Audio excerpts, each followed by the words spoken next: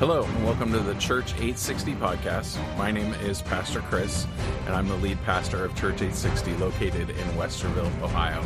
Our podcast will have daily episodes uploaded where we have curated some of the best Bible teaching from across the globe. We hope you enjoy today's episode.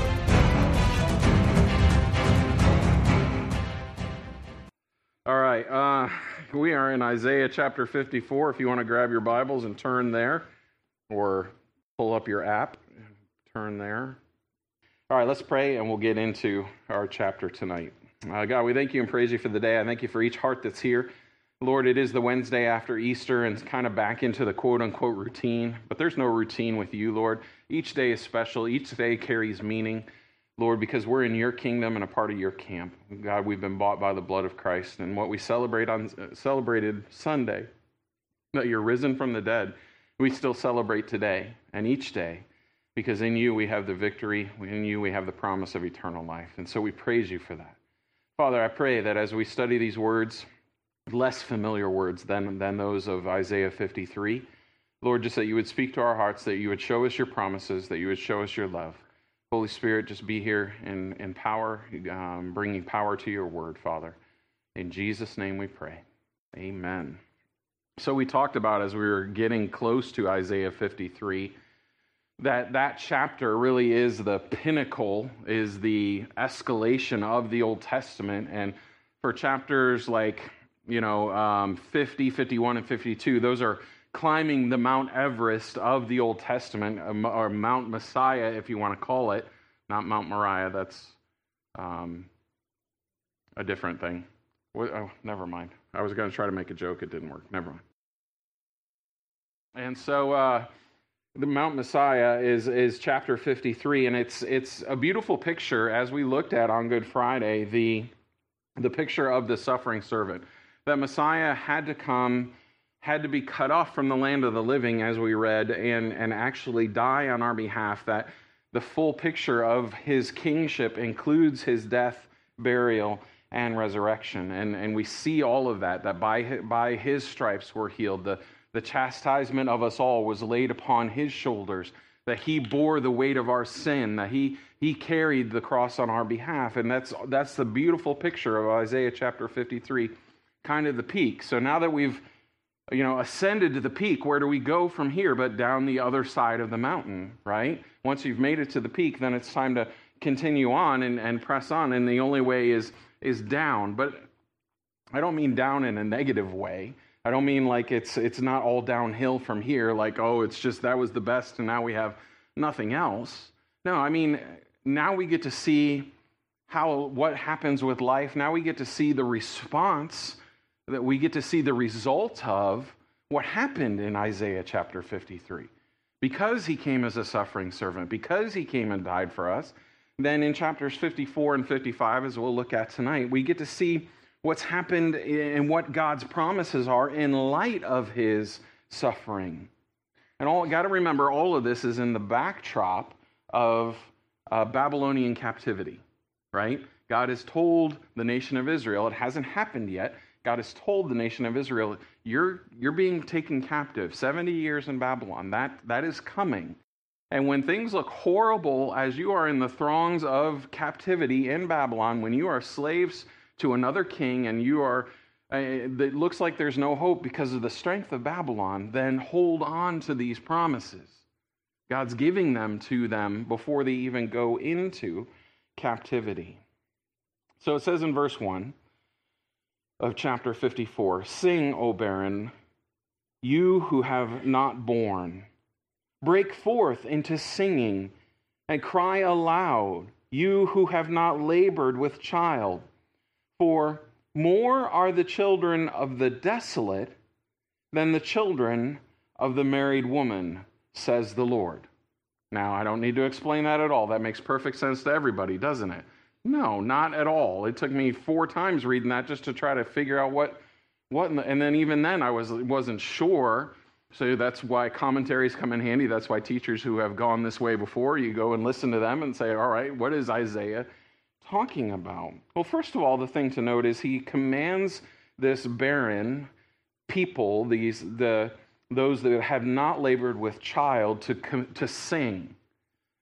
That's a joyous response. That's a command to sing, and Isaiah actually does it over 30 times within the book of Isaiah, would be to respond to God in song, to declare his worth, to worship him through music. And here he's saying to the barren woman, and you got to remember that a barren woman in the Hebrew community would have been considered a reproach. To not be able to have children would have been considered by the Hebrew people a reproach, that something was wrong with that person or with their family because they weren't able to bear children. Now, that's not necessarily brought on by God as much as it was a cultural understanding in those days. But the reason that God is likening the nation of Israel to that who was barren is because their lives were not producing the fruit that God had wanted them to, all because they had turned their back on God. Remember, they started it all. They're the ones that chose to chase after the shiny things of this world, to pursue other idols, and God said, fine, you want other gods, you want other idols? Off to Babylon, the king of idolatry, the capital of idolatry, you shall go. And so their lives weren't producing fruit because their lives weren't lined up with what God had planned for them. God told them as they came out of Egypt, hey, you just stick with these things that I've commanded you. You follow these commands over your life, and you'll have blessing. There'll be blessing upon blessing. But if you stray from them, then you won't produce the fruit. And so he's likening the nation of Israel in their current state to that of a woman who had not borne things. But then the promise comes, more are the children of the desolate than of the married woman, it says there at the end of verse 1. So the married woman in this picture would be the nation of Israel, the apple of God's eye, the one that God married to him, like he likens the church to the bride of Christ. Same picture. It's the one that he's laid down his life for, the one that he has declared his love for. That is the nation of Israel in this state. We need to remember something, that around this time, as Isaiah was writing these things, another prophet by the name of Hosea was getting his commandments. And God had an interesting life planned out for Hosea. He told Hosea, go marry a prostitute and let her continue to prostitute herself unto other men, because I want the nation of Israel to know and to see a picture of how they're treating me. They're committing adultery on me. God the Father is saying, they are my bride, and they're sleeping around. They're chasing after other relationships that they are not committed to, and they're committing adultery on me. And so Hosea was a vibrant picture of that. And so what God is saying is that's why you're not bearing forth fruit. So the result is, let's say it this way. So the result of the suffering servant coming is to have a greater result. Christ came to have a greater result, that there would be more children, that the children born of the desolate, that the Israelites had fallen from God, opening up the path for the Gentiles to come into a relationship with him. The fruit of that would be better than the children of the married woman, than God just dealing with the nation of Israel. Through the suffering servant, God was going to open the door wider. Sum it up that way. Does that make sense? Tracking with me. A long way to get to that statement. So verse 2. He says, enlarge the place of your tent, and let them stretch out the curtains of your dwellings. Do not spare. Lengthen your cords and strengthen your stakes. Talking about making greater provision. For you shall expand to the right and to the left, and your descendants will inherit the nations and make the desolate cities inhabited. Now, verse 2 is an interesting verse. To enlarge the place of your tent, stretch out the curtain of your dwellings, lengthen the cords, strengthen your stakes. These are very popular buzzwords right now, especially in the prosperity gospel community. You just need to lengthen your cords. You need to strengthen your stakes. You need to let your curtains stretch out. You need to place your faith. You need to stretch these things out. You guys remember back in the 90s, maybe around 2000, the book The Prayer of Jabez came out, and it was this four little verses. I don't even remember exactly where it was, but somebody wrote a book about how the prayer of Jabez is this mantra that if you just say it enough times, God has to bless you, right? And that was the idea, and it became insanely popular.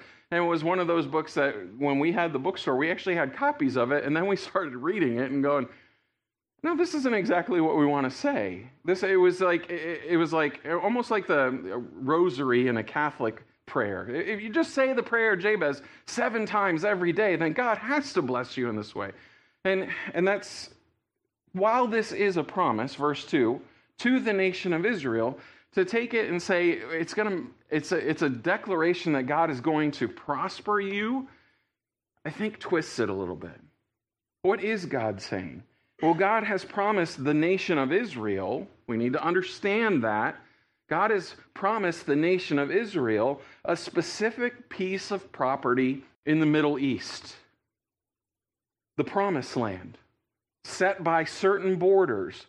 And as many as would try to divide for peace today, and that is one of the common things, that if Israel would just give up this portion of the land, then the surrounding areas would be at peace or whatever. We know that won't necessarily be the case anyway.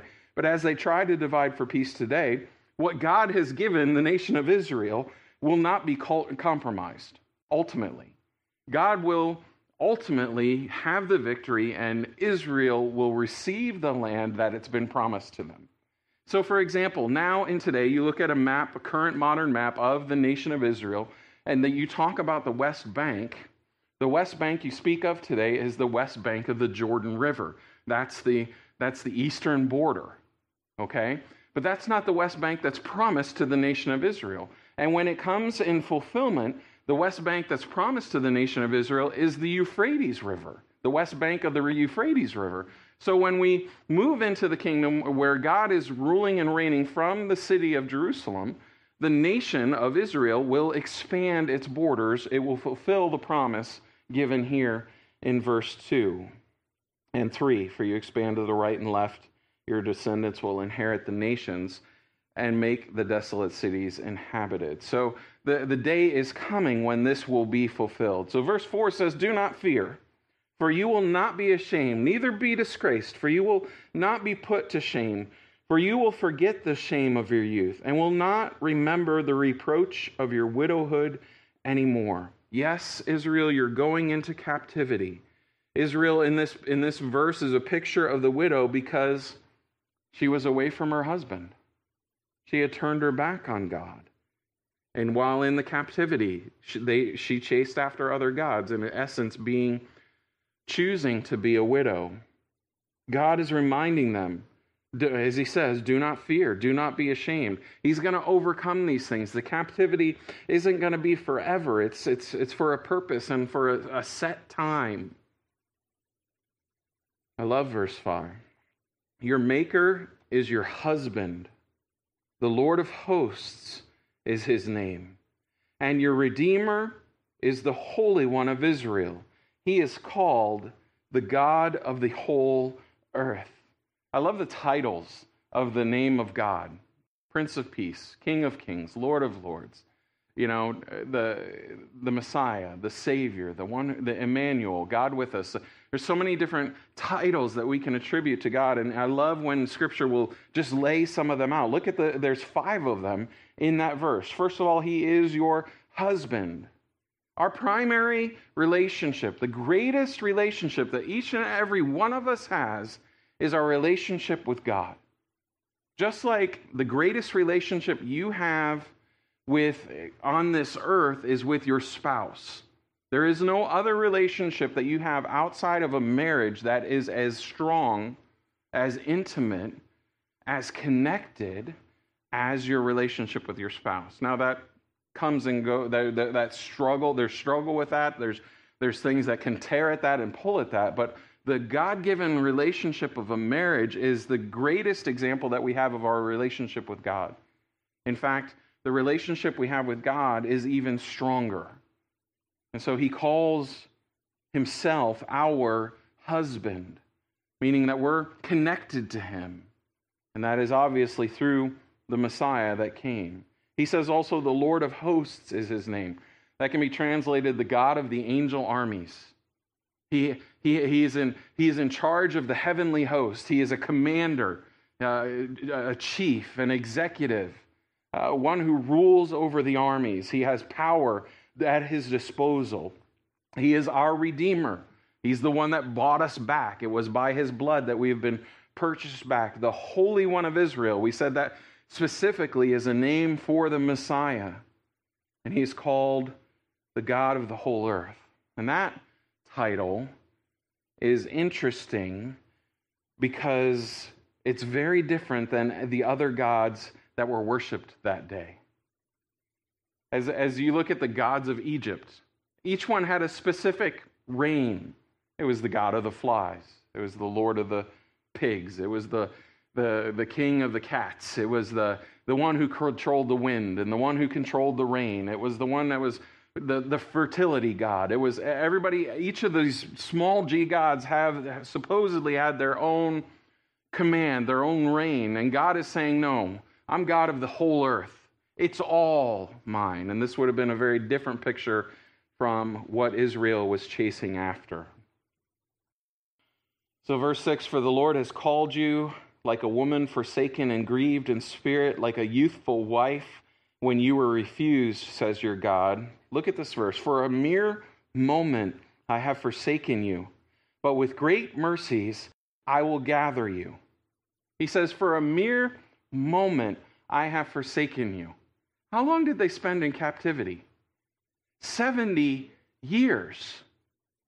That's a lifetime. Somebody could be born and die in the captivity of Babylon. And yet God likens it to a mere moment. You mean somebody's entire life could be swallowed up in this captivity, and to you, God, it's a blink of an eye? Yeah. It's a different perspective that you and I have. Some of the Hebrew people were born and died living in the captivity of Babylon. Yet to God, it's a mere moment. And we need a change of perspective. We live in an instant generation, right? Ramen noodles don't happen quick enough. Sorry, 90 seconds in the water. I'm sorry, that's just not fast enough for me. Microwave them to make them fast. It's just, we live in a society, people used to have to wait to see the pictures that they took. Could you imagine clicking a picture of the Grand Canyon and having to wait a week to get the picture back to actually look at it? We don't do that anymore. It's instant gratification. Click. Oh no, that's not good. Click, and we live in an instant society. We need an eternal perspective. A perspective that we could look at a life, 70 years, and say, that's just a moment. That's a breath. That's a vapor. We get so caught up in the here and now, so impatient with what God is doing. We think God needs to hurry up, but to him, 70 years is a mere moment. It's eternal perspective that we lack. How about this? And I said this for my benefit as much as hopefully for yours as well. We think we need God to hurry because we're trying to build our kingdom, not his. And we think that I only have so much time. I've only got 70 years, God. And I need to build my kingdom, so you better get moving now. And we're not busy building his kingdom. We're busy building ours. God could use a whole life and not on the outside make it look like it accomplished anything. Yet for his purposes, it was entirely fruitful and exactly what it wanted to accomplish. What if we never attain to that thing which we think is owed us? Is our life any less significant in the eyes of God? No. As long as we've accomplished what he set before us to do. We only have so long. He has forever. And if I don't fulfill the plan that he has for me, he'll raise somebody else up to do it because his will is always accomplished. If my life falls short, if my years fall short of fulfilling the entire plan, somebody will come along behind me and fulfill that plan or build on it. 70 years to him is just a moment. The amazing thing to think about is, if 70 years is a mere moment, look at the promise at the end of verse 7. But with great mercies I will gather you. So if 70 years is a mere moment, then what does God consider big? What does God consider great? Because that's what he says. Mercies will be great in that time. Whatever that is, whatever that big is, that's the mercies we receive. If 70 years is a blink, then whatever great is to him has got to be really, really big. A day is like 1,000 years unto the Lord, I think it says in Peter. You know, if you guys heard the question, of the young person that says, God, what's $1 million to you? And God says, oh, it's just like a penny. It's inconsequential. God, what's $1 million like to you? It's just like a penny. Well, God, what's 1,000,000 years like to you then? Oh, it's just a second. So the young man says, God, can I have a penny? And he says, yeah, just a second.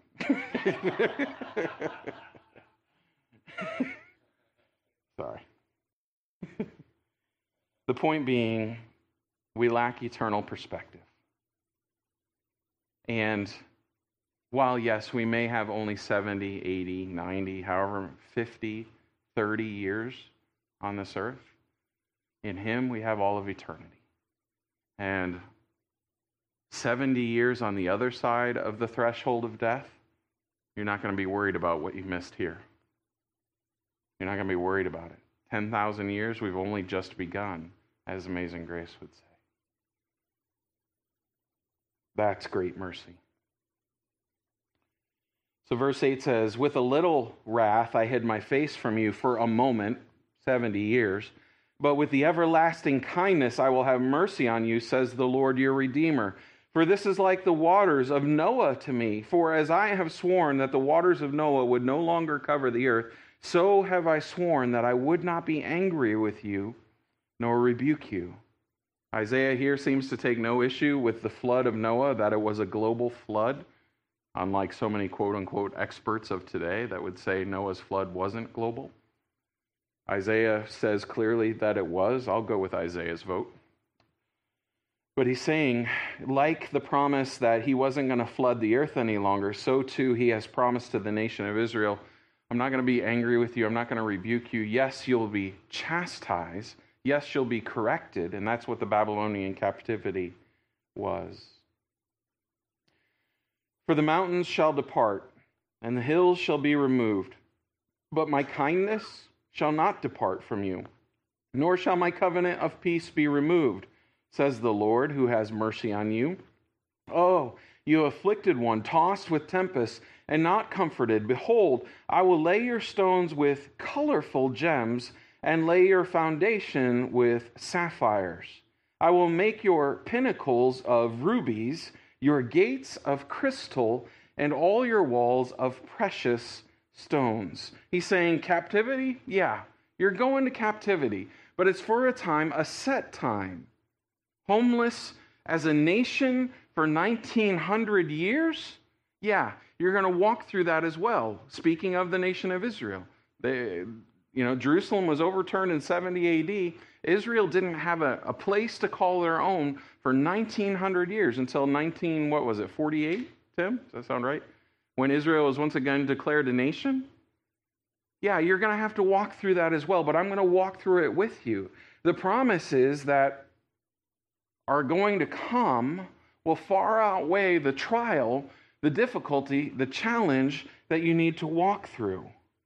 Look at how he's describing this New Jerusalem. It's likened the new city that comes in the book of Revelation as you study the book of Revelation. The city that descends down 1,500 square miles, 1,500 by 1,500 by 1,500 tall, is described in a very similar way as to what's given here in Isaiah, with the foundation or the stones of colorful gems and the foundations of sapphires. I'll make your pinnacles of rubies. That's the towers that would defend. Could you imagine the sun shining through this defense tower that's made of rubies? How beautiful that would look. Gates of crystal, walls of precious stone. All these things in the kingdom of God will be resources to build with. That's how many resources our God has. That's the opulence of God. Streets of gold. You know, it's gold, that's just asphalt up here. That's just in the city. We place very little value in that. We walk on it. Those things that we hold in value will mean very little in comparison to the light of being with Him. But the point being, God is opulent in His blessing. All of your children, it says in 13, shall be taught by the Lord, and great shall be the peace of your children. In that day when the city will reign, when God reigns from the city, God Himself, we've talked about this before, will teach the people. I can't wait for that day. What are you doing? I'm flying to Jerusalem. What for? I have a Bible study with Jesus. That'd be all right. Well, I mean, we studied on Sunday, the two men that were walking with the resurrected Jesus on the road to Emmaus. Did not our hearts burn within us as we walked with us? That's the feeling we're going to get to have as we sit at the feet of Jesus and allow Him to teach us. And the result of it all is peace. It says there, and great peace, great shall be the peace of your children. In righteousness you shall be established. You shall be far from oppression. You shall not fear, and from terror, for it shall not come near you. Indeed, they shall surely assemble, but not because of me. Whoever assembles against you shall fall for your sake. So those that would bring terror, it says, indeed, they shall surely assemble. That's those that would bring terror. And God is saying, I will be the city's defense, all for your sake. I will stand against them, and all shall fall who stand against you. God's like taking care of His bride. Just in the same way as you husbands would, were you to have an intruder in your house. You don't wake your wife up and go, honey, go check that out. I'm going to stay right here. You just let me know what's going on, right? You better not do that. Anybody, you do that, you got words with me. That's all I'm saying. No, as a husband would take care of his wife, I'll go check it out. So God takes care of us. Verse 16, behold, I've created the blacksmith who blows the coals in the fire, who brings forth an instrument for his work. I've created the spoiler to destroy. This is a familiar verse. No weapon formed against you shall prosper, and every tongue which rises against you in judgment shall condemn. This is the heritage of the servants of the Lord, and their righteousness is from me, says the Lord. So He's saying there, no weapon I'm going to protect you. I'll be the shield about you. No weapon that's going to come against you will stand. Every tongue that speaks against you, that's going to fall. Those are both offensive things, weapons and tongues. James would say the tongue itself is set on fire by hell. Those are offensive things, and both are destructive. And what God is saying is, in that day, when I come to your aid, when I rescue you, neither the weapon nor the tongue will be effective against my people. He shall be our defender. He shall be our hope and our shield. In the book of Revelation, in chapter 12, verse 10, it says, then I heard a loud voice saying in heaven, now salvation and strength and the kingdom of our God and the power of his Christ have come, for the accuser of the brethren who accused them before our God day and night has been cast down. Who is the accuser of the brethren? None other than Satan himself, whose native tongue is lies. He comes to steal, kill, and destroy, the book of John says. He is the accuser of the brethren. He is the one that uses his tongue to stand in the throne room of God and say, these people don't deserve your grace. These people have fallen from your mercy. These people, he stands in accusation against us. And as it says in the victory of Revelation chapter 12, he has been cast down. God is our defender. God is our shield. Those that would form a weapon against us and every tongue that rises against us in judgment, God condemns. He stands against us. Now, we need to remember that's the ultimate ending. That those weapons will not stand against us, that the words would ultimately not prosper.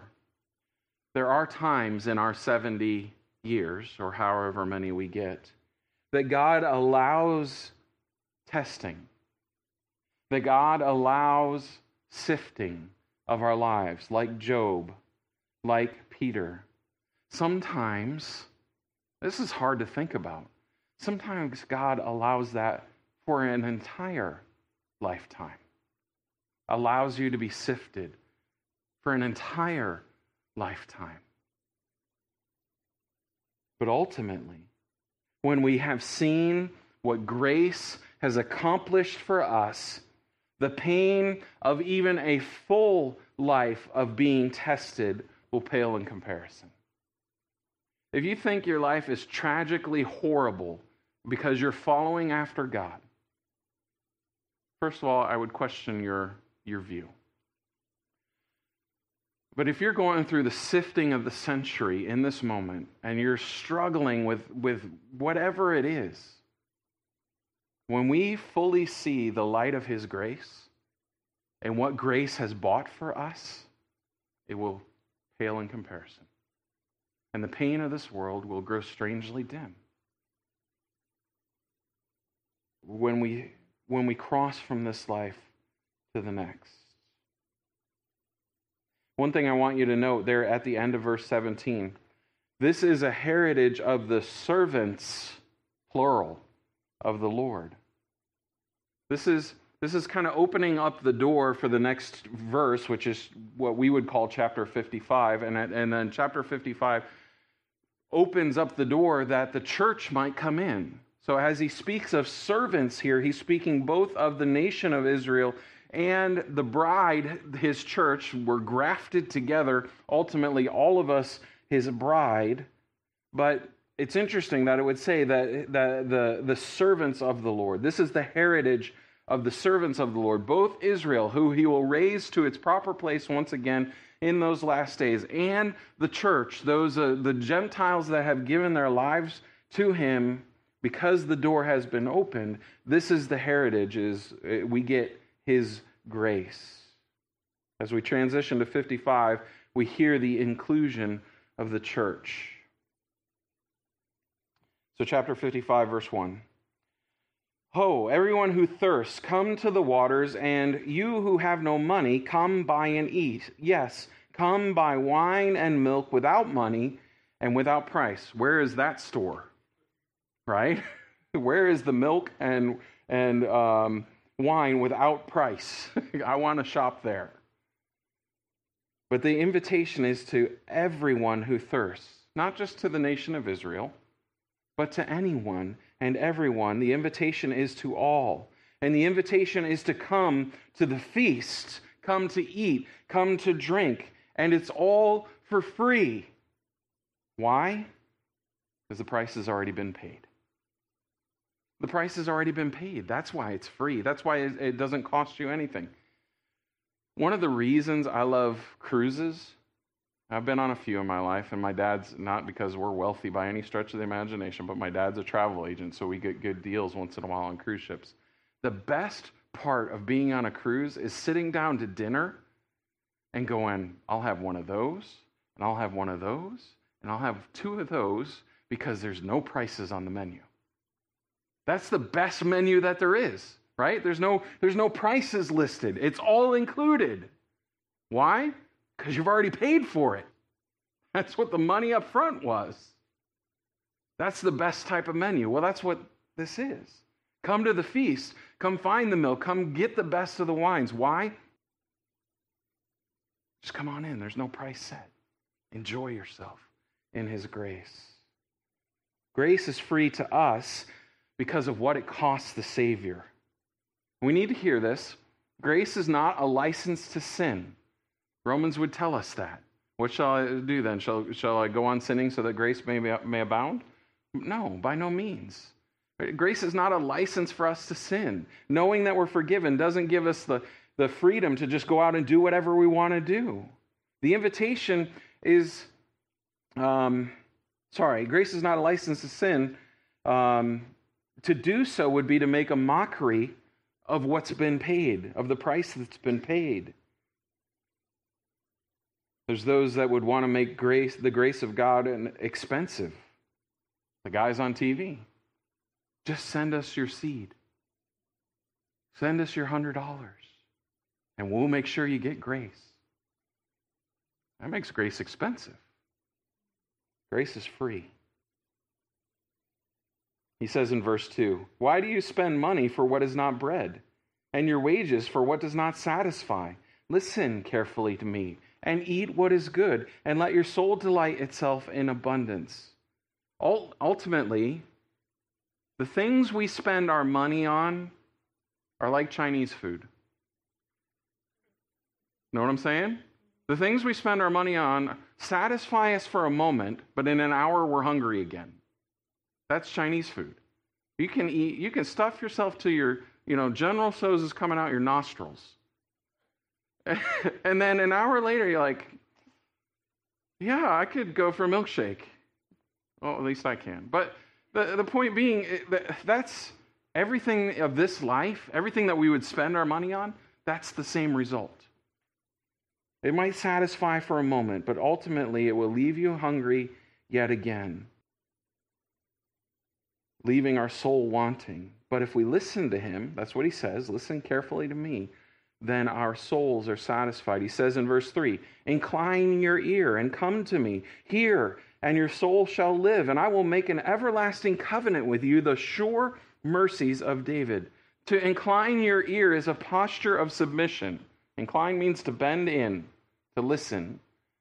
To incline your ear, that's a posture of submission, submitting to the kingship of God. And when we do that, we reap the everlasting, or the benefit of the everlasting covenant, that the sure mercies of David. What are the sure mercies of David? That somebody would always be on his throne. That was the promise made to David. How is that fulfilled? It's in the Messiah. The Messiah is the sure mercies of David. That's the everlasting covenant that God has made with us. He says, incline your ear to that, submit to that. Indeed, I've given him as a witness to the people, a leader and a commander for the people. Surely you shall call a nation you do not know, and nations who do not know you shall run to you because of the Lord your God and the Holy One of Israel, for he has glorified you. This being spoken again to the nation of Israel, while chapter 55 is an inclusion of the church. This verse 5 is for the nation of Israel, that in that day, in the millennial kingdom, they will be the center of the world. Nations that do not know them will run to them. Verse 6 says, seek the Lord while he may be found. Call upon him while he is near. Have you talked with the people that say, well, I'll just give my life to Christ in the last moments of my life? I'll just, I'll give my life to Christ in the midnight hour. What happens if you die at 11:30? It's not promised that you'll have an opportunity to give your life to Christ in that moment.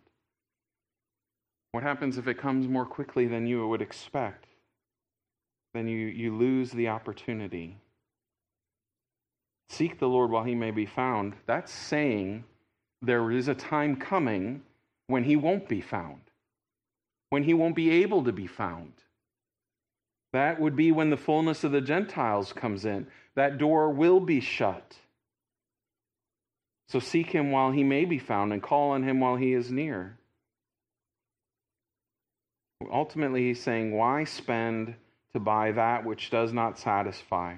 Rather, seek what the Lord would give us freely. Why spend to buy that which does not satisfy? Rather, seek what the Lord would give us freely.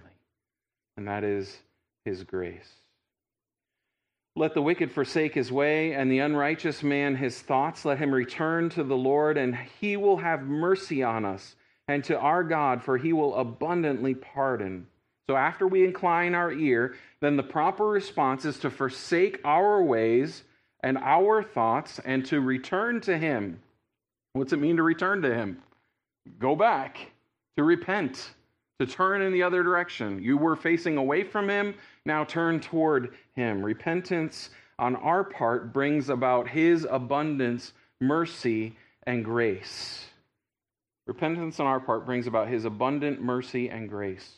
Remember, mercy is not getting what we deserve. We deserve his wrath. Grace is getting what we don't deserve. We don't deserve eternal life, but by his grace, we receive it. So we don't get his wrath that we do deserve, that's mercy, and we get eternal life, that's his grace. So we incline our ear, we forsake our ways and our thoughts. That's the preparation for verses 8 and 9. This is verses you're familiar with. You probably have it highlighted in your Bible already. For my thoughts are not as your thoughts, nor are your ways my ways, says the Lord. For as the heavens are higher than the earth, so are my ways higher than your ways, and my thoughts than your thoughts. So in light of his abundant mercy and grace, we are to forsake our ways and forsake our thoughts. Why? Because his ways and his thoughts are so much higher than ours. How high is the heavens above the earth? It's immeasurable. The universe is forever expanding. It's not a number that can be measured. I mean, they keep changing the size of the universe. 12 billion light years, 20 billion light years, whatever it is now. The point being, it's eternal. How much higher are his thoughts than our thoughts? Eternally higher. It's immeasurable. So why not trust in him? You guys are familiar with Proverbs 3, 5, and 6, right?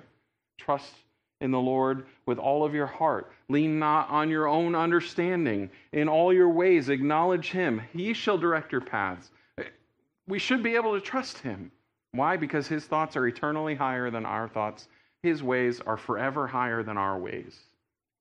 How about verse 7 of Proverbs chapter 3? Not everybody knows that one. Do not be wise in your own eyes. Fear the Lord and depart from evil. Depart from evil. That sounds like leaving my thoughts and my ways and trust in his thoughts and his ways. Incline our ear to his abundant mercy and grace. Forsake our ways and our thoughts because they're so much higher. Verse 10, for as the rain comes down and the snow from heaven, and do not return there, but water the earth and make it bring forth and bud, that it may give seed to the sower and bread to the eater, so shall my word be that goes forth from my mouth. It shall not return to me void, but it shall accomplish what I please, and it shall prosper in the thing for which I sent it. How much higher is God's ways than our ways? Whatever he sets out to do, he accomplishes it. How much of what you set out to do you actually accomplish? For everybody, it's different. I would say for me, it's probably about 50% on a good day. But even if you were 98%, you would still fall short somewhere. And what you set out to do, you failed to accomplish. That never happens for God. And when his word goes forth, it always accomplishes what he sets it out to do. When his word goes forth. His Spirit is the deliverer of his word, and it does not fail. In the same way that Jesus is the word and was made flesh, and he accomplished all that the Father gave him to do, right? It is finished, is what he said on the cross. I've accomplished everything the Father sent me to do, he said in the Gospel of John. well, so too his word will prosper in the thing for which he sends it. 2 Timothy 3:16, all Scripture is given by inspiration of God. There's a greater way to say that. All Scripture is given, all Scripture is God-breathed. It is the exhale of God. The book you hold in your hands it's the breath out of his mouth. All Scripture is God-breathed, inspired by God, and is profitable for doctrine, for reproof, for correction, for instruction in righteousness, that the man of God may be complete, thoroughly equipped for every good work. Hebrews 4:12, the word of God is living and powerful and sharper than any two-edged sword, piercing even to the division of soul and spirit and the joints and marrow, and is the discerner of the thoughts and the intents of the heart. I fully believe this, and we'll finish up real quickly, but I fully believe that if God intends for you to hear it from his word, you will hear it. It will be accomplished. People worry about, especially in a room this size, when a baby gets fussy and starts crying. Oh no, the baby's interrupting the pastor. No, he's not. No, she's not. I'm distracted. Well, that just means God doesn't want you to hear. Because God's word never returns void. God's word always accomplishes what it's supposed to do. So if God wants you to hear what I'm saying, you'll hear it.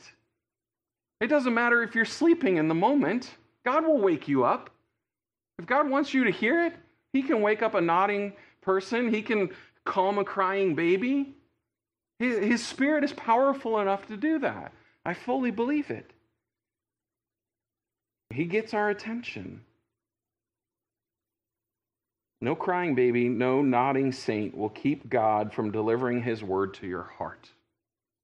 It will accomplish it. And that's why we continually seek to bring the word of God. That's why we teach chapter by chapter, verse by verse. The word of God is what changes people's lives. It's not what I have to say. It's not my rhetoric. It's the Bible. We need to understand that there's a great difference in teaching from the Bible and teaching the Bible. There's a great difference between teaching from the Bible and teaching the Bible. We want to teach the whole counsel of the Word of God. We want to teach the Bible, not just pick and choose. If you were to decide to read War and Peace, we had a ton of time or something.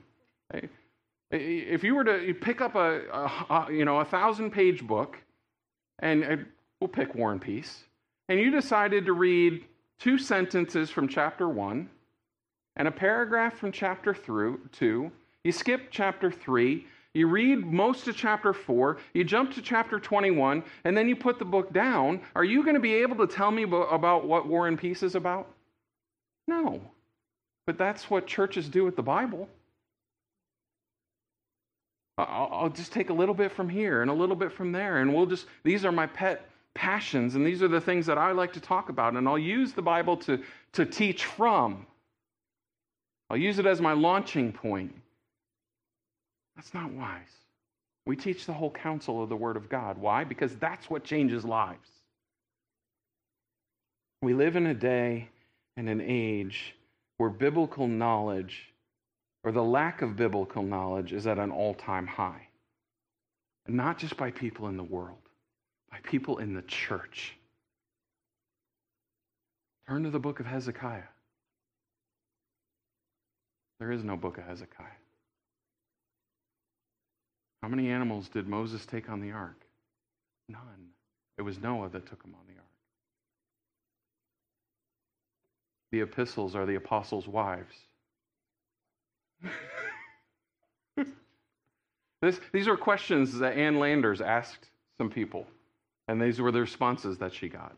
I went to find it online. I can't find it. Joe Foch was talking about it.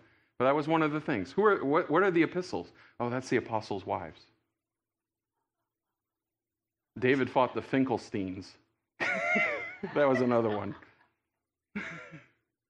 Biblical knowledge is at an all-time low in our society. It's sad. Why? Because the pulpits aren't teaching the Word of God. That's why we will forever stand firm on teaching the Bible, chapter by chapter, verse by verse. It's what changes lives. So finish up. You shall go out with joy and be led out with peace. The mountains and the hills shall break forth into singing before you, and all the trees of the field shall clap their hands. That would be an interesting sight. But the results, point being, the result of a surrendered life to God, a will given to the Word of God, is a life filled with joy. And then verse 13, instead of the thorn shall come up the cypress tree, instead of the briar shall come up the myrtle tree. And it shall be to the Lord for a name, for an everlasting sign that shall not be cut off. So he's saying instead of thorns and instead of briars, what are those? Those are the results of the curse. Remember Genesis chapter 3, when we fell? You shall work with the toil of your hand, and briars and thorns you shall have to overcome.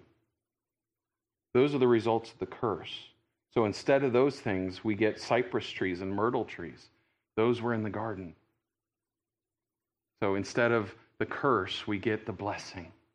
Instead of a broken relationship outside of God with Him, we get an eternal relationship restored to the garden state in Him.